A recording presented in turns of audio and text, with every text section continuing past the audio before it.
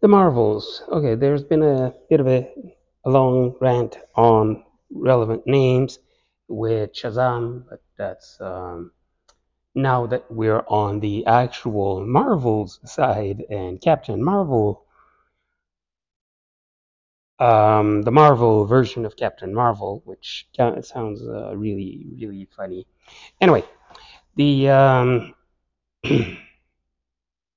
the first short, and to the point version of this review is it's an MCU movie, go see it.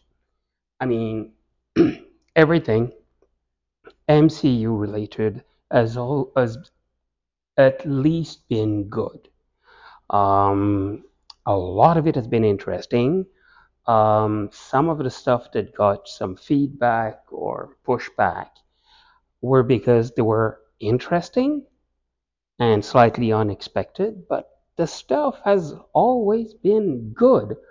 Um, the weirder case would be Love and Thunder. But Love and Thunder, what you've got to remember, which is incredibly easy to remember, is that you're not seeing the Love and Thunder movie, the actual adventure. What you're seeing is Rock for Brains retelling of what happened. But although it's very obvious at the start and kind of obvious at the end, there's a middle where you can actually forget that. And there should have been a couple of other scenes reminding you that you're listening to the campfire circle on really potent mushroom version of what happened to both Thors in Thor Love and Thunder. Now, in this case, this is Captain Marvel, Ms. Marvel, and What's Her Face. I'm enjoying the What's Her Face part because she hasn't got a code name and they're having fun with this. It's kind of technically a spoiler, but okay.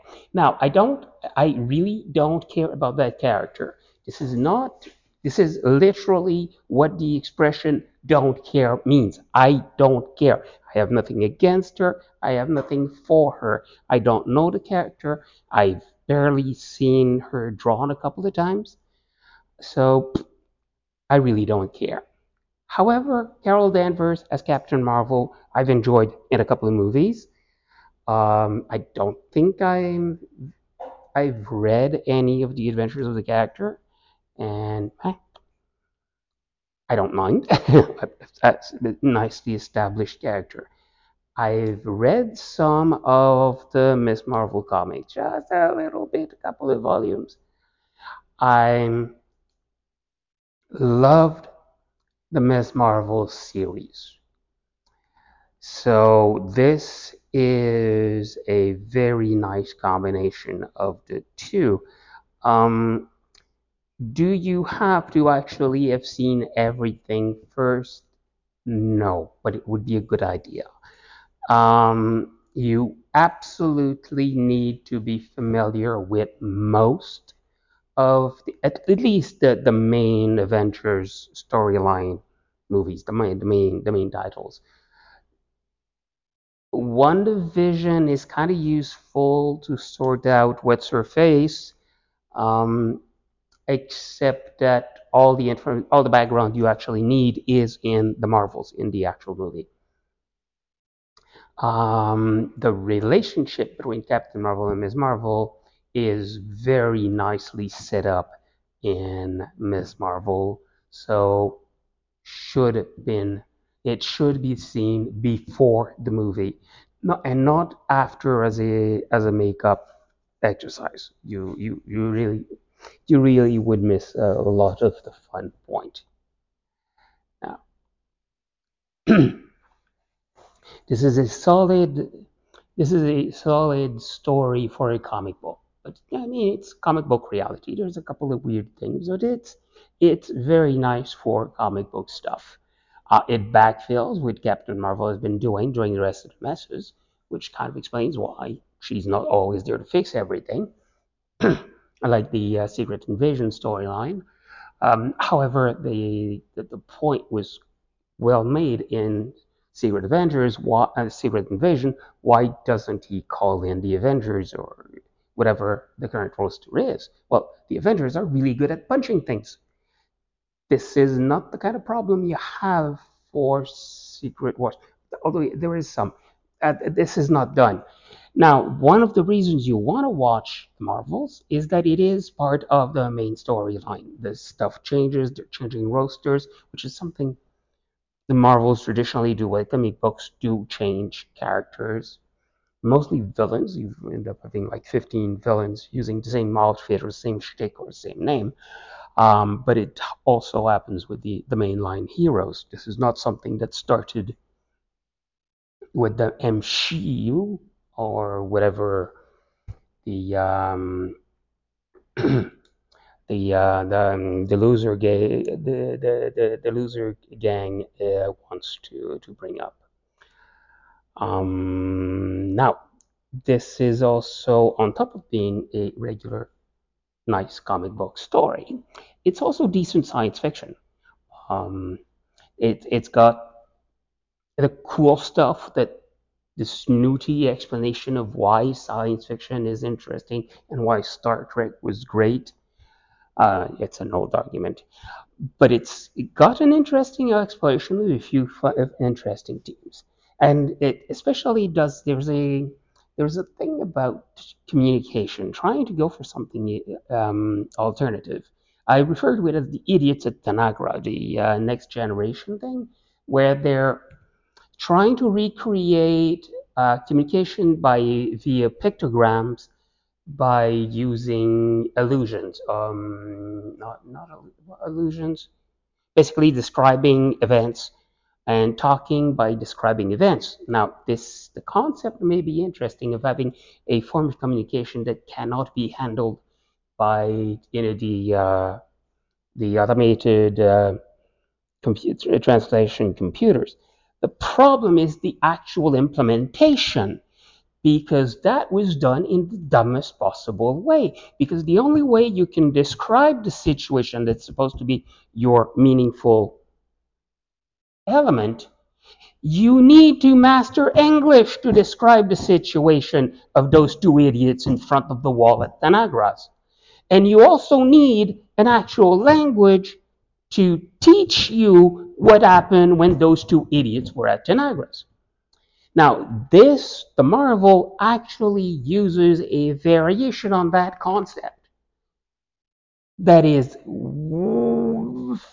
far superior in its implementation. It's still bonkers, but it's an interesting approach to the thing, and it works, and it fits on the infinite variety and infinite combination and all that sort of fun stuff. And due to other spoilery things, it's hilariously done. And yes, yes, yes, yes, yes, yes, yes. Now, there are two mind-blowing music-related arguments in this, which I bring up especially because I've just sat through and overall enjoyed the new Mutant Mayhem, where the actual songs sucked mightily, is my opinion. My opinion, they weren't objectively bad, they were subjectively lame. In this case, well, it's a 50-50. One is a brilliant choice of song. The other is thematically appropriate, but it's not a hit. One is using a hit, the other is using a piece I've never heard. Still, the result goes from mind-blowing to, oh, cheeseburgers. Excellent, excellent, excellent, excellent use for those two scenes. And it has the best training montage since Team America. Now, it's family safe. It's not related to the family safe. I mean, it's a superhero movie, so it's fairly safe. It's not the boys. Um, there is one scene, however, that is missing because the relationship between Captain Marvel and Miss Marvel is a major theme of the stories around it and on this specific and of this specific movie. And there's an agreement between them in the change in their relationship. And we never see the actual agreement. Now, this is not quite as bad as the exact wording of Order 66 or of the whatever law on the reasonable restriction of use of magic among muggles, where the actual wording of the law will tell you what you can get away with. Um, but you can actually reverse engineer the actual deal enough that it's not a big issue, and dropping the actual scene might have slowed down or weathered that. I can see that it's an acceptable artistic choice not to present that scene. But there is a detail that is settled in a discussion. There has to have been a discussion between those two characters to settle on stuff. And it's obvious if you actually look at and pay attention to some details that should be obvious with the plot of the story, but it's spoilery. And it's obvious what they decided, but I'd like to know which arguments were actually used and the limitations of the agreement. And I'm absolutely sure nobody would even actually understand what I'm talking about, would actually care. It is not a big problem. It's I would enjoy this even more if I knew what they did, instead of generally enjoying the entire thing. So I had a blast. I believe you should. And this is the usual enthusiastic recommendation for the Avengers Replacement Saga, whatever they call it this week. Hi, I hate to do this, but please tell your friends about this if you enjoy it. Repost, cross-post, something. Also, it's a really good idea to subscribe in your podcast program. This way, the next podcast will automatically appear in your playlist, rather than you having to run across a mention somewhere on someone's Twitter that there's a new episode. That's it.